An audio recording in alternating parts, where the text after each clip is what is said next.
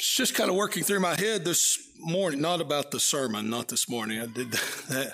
You just have to be careful how you start off, right?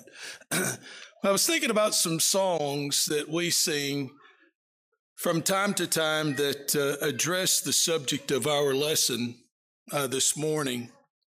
Songs like Joyful, Joyful, We Adore Thee, Joy to the World, I've got the joy, joy, joy down in my heart. I know you're going to have some of these stuck in your head for the rest of the day. That's probably not a bad thing. Rejoice in the Lord always. And again, I say rejoice, taken out straight from Scripture. Oh, happy day. And even I'm happy today. Songs about joy and happiness. Something that is supposed to be part of our core character.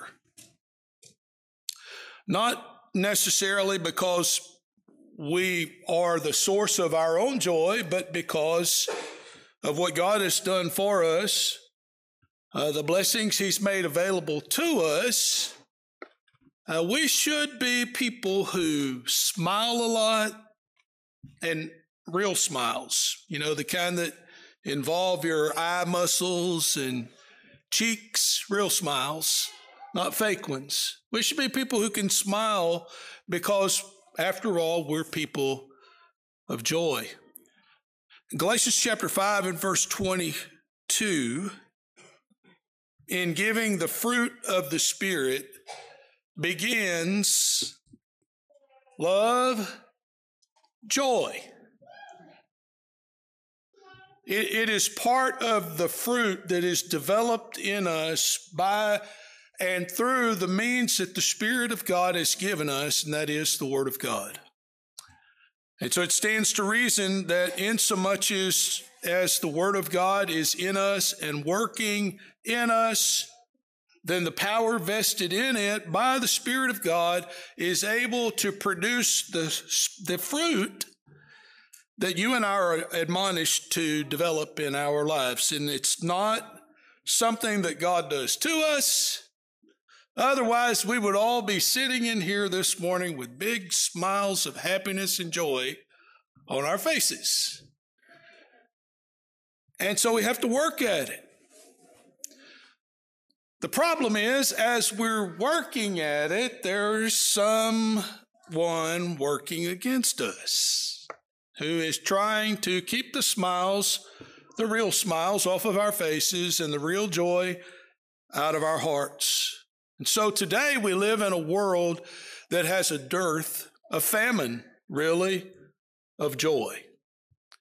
And since we are in the world, the church is in the world, and we are made up of people who are associated with and interact with the world, often it is the case that the dearth and famine of joy makes its way into the church. And Christians are, like my preaching friend Glenn Hitchcock would often say, we look like we were weaned on a sour pickle.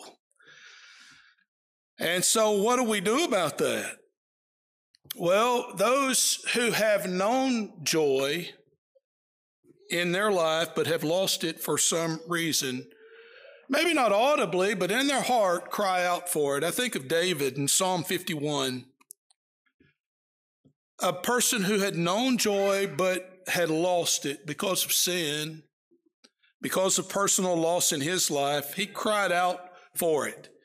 In Psalm 51 and verse 8, he says, make me to hear joy and gladness, that the bones which you have broken may rejoice. And then just a few verses later in verse 12, he says, restore unto me the joy of thy salvation, and uphold me with thy free spirit. So those who have known it, but have lost it, cry out for it. And the reality is it's available to all of us, but we are often guilty of allowing this one entity, this one being, to rob us of it. We've looked at already in our Bible class curriculum some names and some descriptions of that individual, that entity, that personage, whatever you want to call him. The devil, Satan, the serpent, the adversary, just a whole host of names or descriptions that tell us about his work. I want to add another one that is just kind of assumed based on how he influences us and affects us from time to time, and that is the joy robber. Satan is the joy robber. And he will do just that. He will rob us of our joy. He will create a famine. He will create a dearth of joy. Not only in the world, which he's done very successfully, but even among God's people. And so this morning, I want to remind us of some areas that maybe are not in the forefront of your mind, where we have cause or reason to have great joy. And he's been very successful of robbing us of that in those areas. Think about these with me again. Probably not things that you think about regularly, but I would encourage you to add these to your list of regular thoughts about ways and areas in which you and I can have joy and not allow Satan to rob us of it. The first one is this: joy over discovering God's kingdom. I don't know what it was like for you when you first came to know the gospel of Jesus Christ and you first had the opportunity to know about the kingdom of God. I don't know. Our experiences are all different, I suppose. But I think about it, probably for most of us, we were searching for something at that point in our life. We were looking for meaning. We were looking for answers. We were looking for clarity in confusion. We were looking for joy at a time in our life when there was a dearth of it, where there was a famine of it, where it just maybe even seemed like it wasn't even possible to have it. Have you ever searched for something else in your life, maybe a material thing, maybe the companion that you ended up marrying, and, just anything that you or any person that you have searched for, you've longed for this thing. Maybe it was something that was lost and you've been looking for it and you've been looking for it. Or maybe it was some store where you used to buy a particular item and the store closed down and you weren't able to find that item anymore. And then someone told you, hey, they have that over here. It's something you were searching for and you couldn't find it. And think about whatever the situation is that you maybe have in your mind right now, out of those that I've described, or maybe even some you've come up with on your own. Think about the joy that you experienced when you found that, when you discovered it. Now think about your finding the kingdom of God. Maybe your experience in becoming a Christian maybe it wasn't that elaborate. Maybe it wasn't a situation where you found something that you were desperately searching for. But what I'm suggesting to you this morning is, if it wasn't like that, you can work retroactively and think about how fortunate you were, how blessed you were, how much of a reason you have now for having discovered the kingdom of God. Where would you be without it this morning? Where would you be if you were not a Christian? Where would you be if someone had not introduced God's kingdom to you? You see, discovering the kingdom. Maybe today, here, someone discovers it for the first time. But these pews are full of people this morning who have at some point in life discovered it. Think back about what a blessing that is, that you found it. I think about Matthew chapter 13 and verse 44. In giving parables where he's describing the kingdom of God and the nature of it, Jesus says the kingdom of heaven is like a treasure hidden in a field, which a man found. And when he found it, what did he do? He hid it, and for joy over it, he goes and sells all that he has and buys that field. What is discovering the kingdom of God like, Jesus? Well, it's like a man who found a treasure, and he hid it so that he could preserve it long enough that he could go and do what was necessary in order to buy it for himself. And he was motivated to do that out of joy.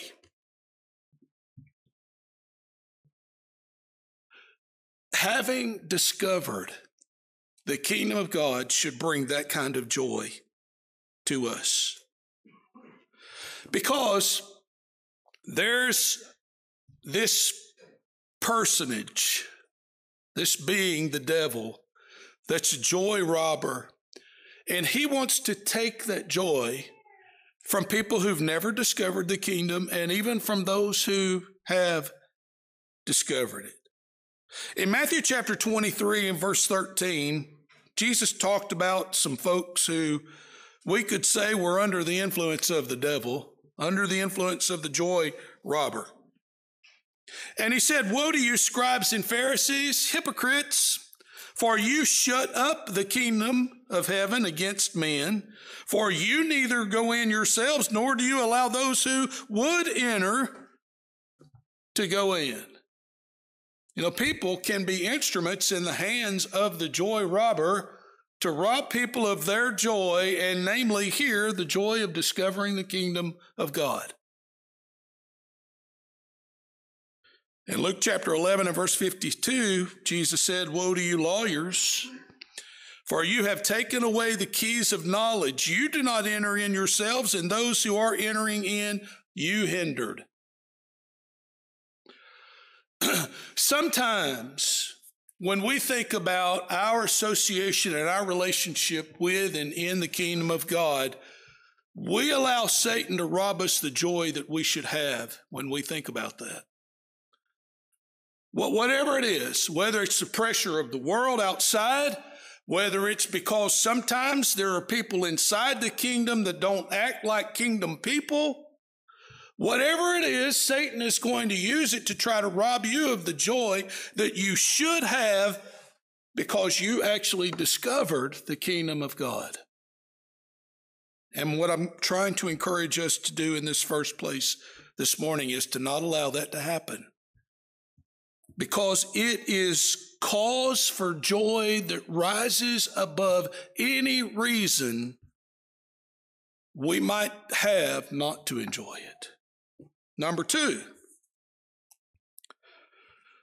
Satan is effective in his effort to rob us of the joy that we have over the Word of God. Not just the kingdom of God, but now think about the Word of God. This book right here.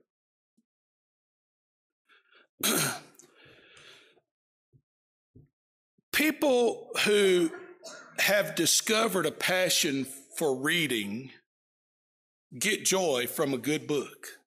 I'm just talking about in general. There are people who just love to read. And when you've discovered that passion in your life, you enjoy it. You're fine. You just put me in the corner, give me a good book, and I can read it and be happy. We have a book from the hand of God. Sure, he used men to write it, but he was guiding every bit of their writing. It is from him, through the instrumentality and the agency of men. It's His Word. It's His book. And it is a book that has the capacity to bring great joy to our lives. But just like any book, if it's going to bring joy, you have to read it. You have to take it in. You have to digest it. In my schoolwork over the past 3 years, I've probably read somewhere in the neighborhood of 15,000 pages of stuff. Some of it very practical, some of it very lofty, over my head. 15,000 at least pages.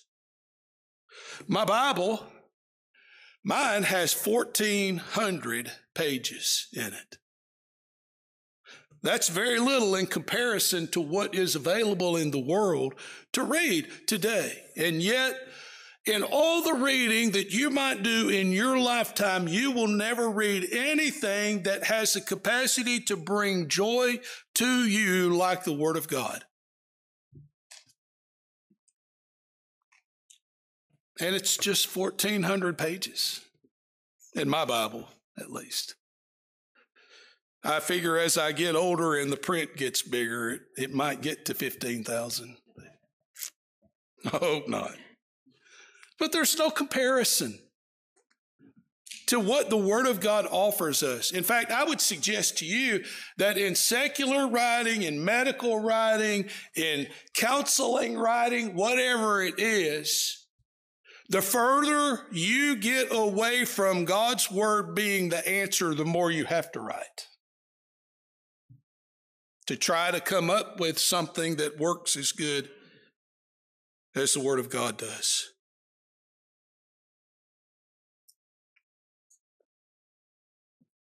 There's no comparison, though.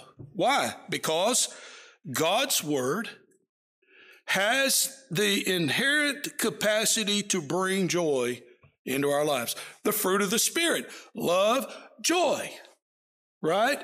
But you don't develop the fruit of the Spirit without the Word of God, because it is the sword of the Spirit, it is the instrument of the Spirit that is used to accomplish what God intends, namely developing the fruit of the Spirit.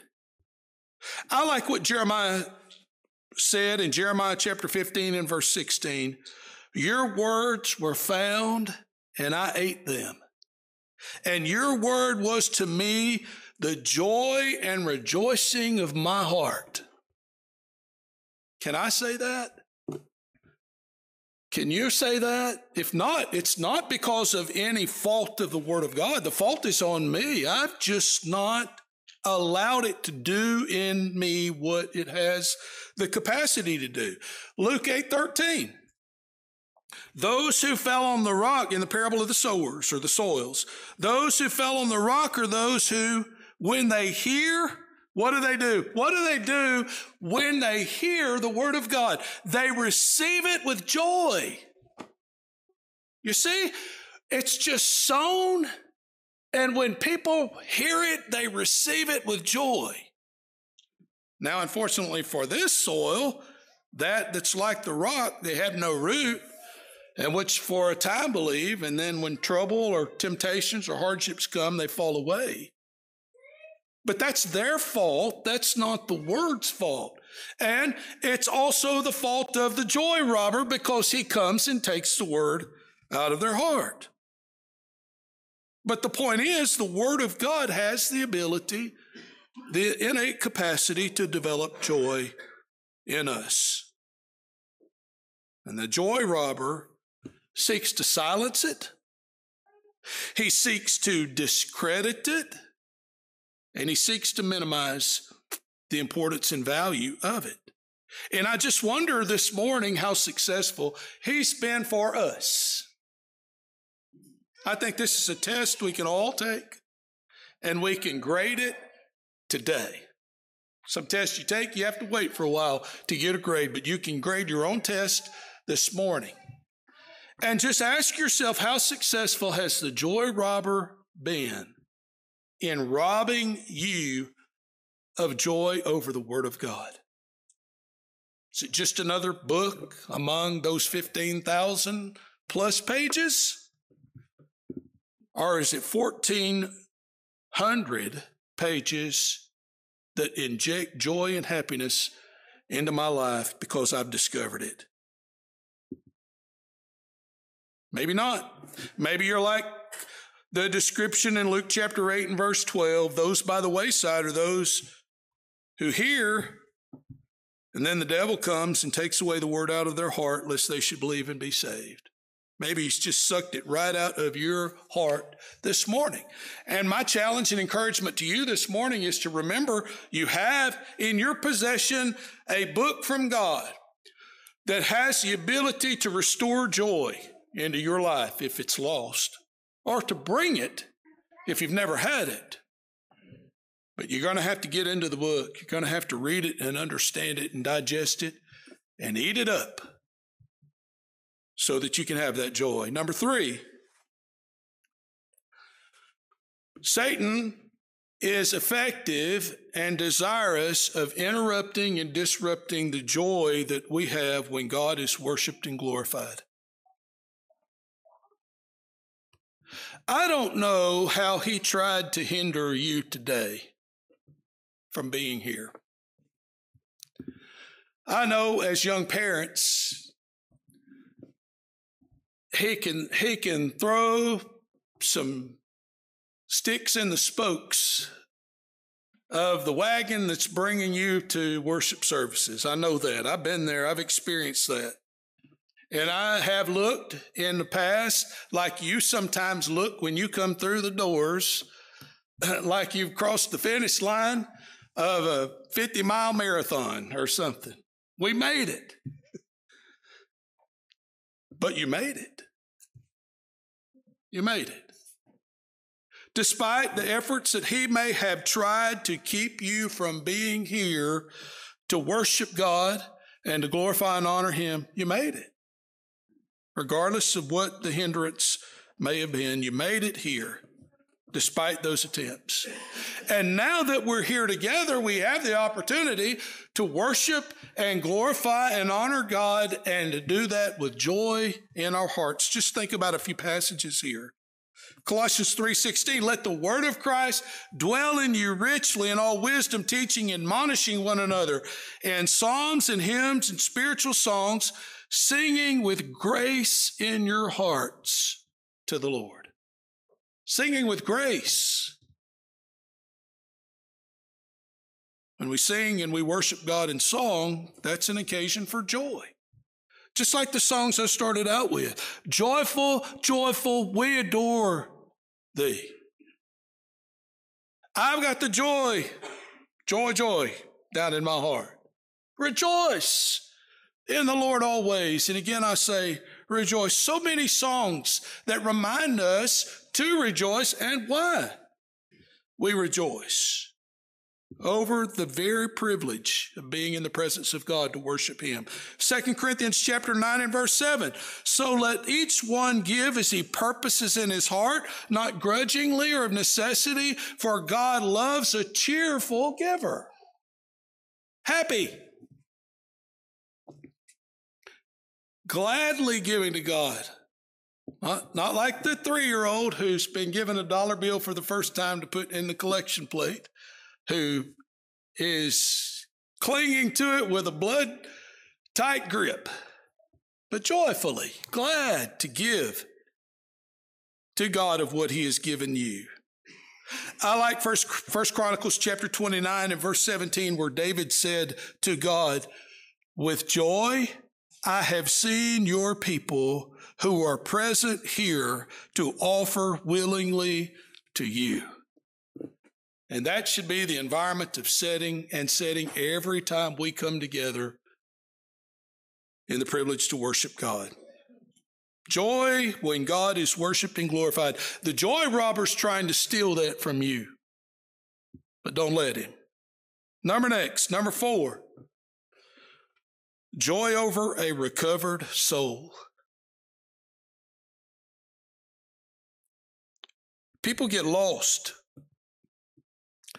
They lose their way, Satan is successful at depriving them of the joy of having discovered the kingdom. He's deprived them of the joy of the Word of God. He's diminished the sense of joy that comes from worship, and they turn their back and they leave and they're lost. Sometimes they find their way back, and that is cause for great joy.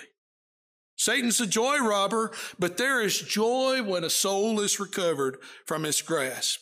Sometimes people die outside of Christ, unfortunately. Since 2019, the U.S. death rate, daily death rate, is upwards of 7,500 people. A daily rate. During the COVID pandemic, it reached 9,000 per day.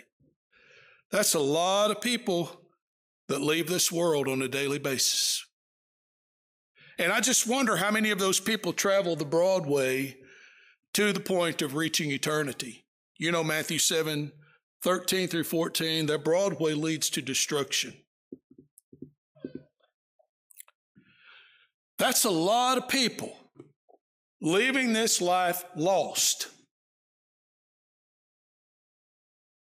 It's no wonder that there's joy in heaven in the presence of the angels of God over one soul that repents, Luke 15:10 says.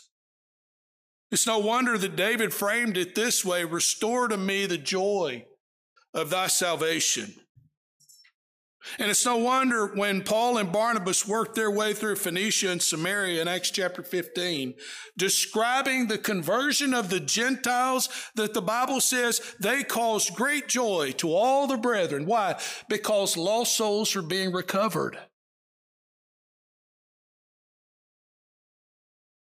And maybe we've not felt that in a long time. But one way to fix that is to find lost people and lead them to the kingdom of God, expose to them the Word of God, and introduce to them the joy of worshiping God. And we can be a part of recovering lost souls and be beneficiaries and recipients of the joy that goes along with that. The joy robber would have us just sit and do nothing. The joy robber would have you continue to be a mediocre borderland in the kingdom Christian. If he can convince you to be on the outskirts of the kingdom of God and keep you thinking you're okay with God when you're not, he's perfectly content with that. And you have no joy, and he's happy that it is that way. Don't let Satan bask in the pleasure and privilege of having influenced you to walk the broad way that leads to destruction. And don't let him bask in the joy of keeping you and me idle, uninfluential in the world in which we live with respect to bringing people to Jesus. Finally, number 5, think about joys and trials. Having joy when there are trials, difficulties, hardships in your life. I don't know this personally. I've never seen him. But I expect that Satan gets excited when trials come into our lives, because he knows that that's an opportunity for us to fail, for us to turn our joy into sadness or disgust or disappointment or displeasure with God. If you just read just the beginning of the book of Job, you see how he was chomping at the bit to get at Job. Here's a man who in Satan's assessment of him, he was happy, full of joy, enjoying the blessings of God as a faithful servant of God. But if Satan could just pull the rug out from under him, he could destroy all of that. And he wanted that opportunity. And you and I might look at the book of Job and say, isolated incident, Nobody else has ever experienced anything like that. Satan doesn't really care about us and destroying us the way he cared about destroying Job. And I'll just say you just go on and keep believing that.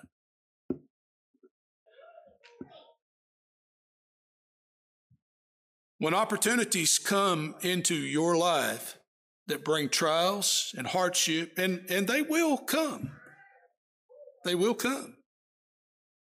It's an opportunity for Satan to rob you of your joy. And the challenge for you and me is don't give up.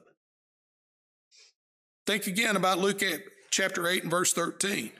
The ones on the rock are those who, when they hear, receive the word with joy, but these have no root, and when times of temptation come, they fall away. That's times of trials, hardships. When adversity comes, they fall away. Even though they came to it with joy, when hardship comes, they fall away. And Satan loves it. And your responsibility and my responsibility is to not give up in those trials. Don't quit. In the occasions and times when the majority of people do quit. James chapter 1 and verse 2 says, my brethren, you know what it says. Count it all joy when you fall into various trials, knowing that the trying of your faith works patience, but let patience have its perfect work, that you may be entire, complete, lacking nothing. And so don't give up. Consider it joy when you fall into trials, knowing that despite the fact that it's hard, it's difficult, it's not fun, it may involve loss, it may involve hurt and damage, we can have joy because we will make it through to the other side. God has so promised us. In 1 Peter chapter 4, verse 13, Peter says, rejoice to the extent that you partake in Christ's sufferings, that when his glory is revealed, you may be glad with exceeding joy. The Bible says that, not me. And we're to believe it. We're to trust it because Satan would have us to believe otherwise. But if you and I will trust God and what he says about trials in our lives, we can still be people of joy. He will help us and see us through it. The bottom line this morning is we think about the joy robber and some occasions, not an exhaustive list, but some occasions wherein he seeks to rob us of our joy is this. We are people who have a cause for joy. And the question for us is, are we going to allow Satan to rob us of that joy? I expect that each lesson that we learn this quarter will help us be better prepared to keep Satan from doing just that, from robbing us of our joy. And so I encourage you to avail yourself of the opportunities, not just on Sunday, in our Bible classes, not just in the sermons that may be related to this theme this quarter, but also on Wednesday night when we have these men coming in who have been assigned topics that are picked for the sole purpose of helping us in our study of the devil, sin, and hell to retain our joy and to be people of joy and not to be robbed of it. May God help us reach that end and goal. If you're here this morning and you're not a Christian, might we encourage you to come to know the joys of salvation through faith, repentance, confession, and baptism for the remission of your sins. Become a Christian, child of God today. If you are a Christian, but you got a big old spiritual frown on your face, I hope something has been said this morning to flip it over. It's in your power to do that. Live life with joy and happiness for all of the reasons that God has given us to that end. If we can help you in any way, if you're subject to the invitation, why don't you come as we stand and sing? Thank you for listening to this recorded audio of a sermon that was preached at the Roanoke Church of Christ. If you would like to visit us, you can do so at 608 Dallas Drive, Roanoke, Texas, 76262, or you can visit our website at roanokechurchofchrist.org. We hope to see you soon, and may God bless you.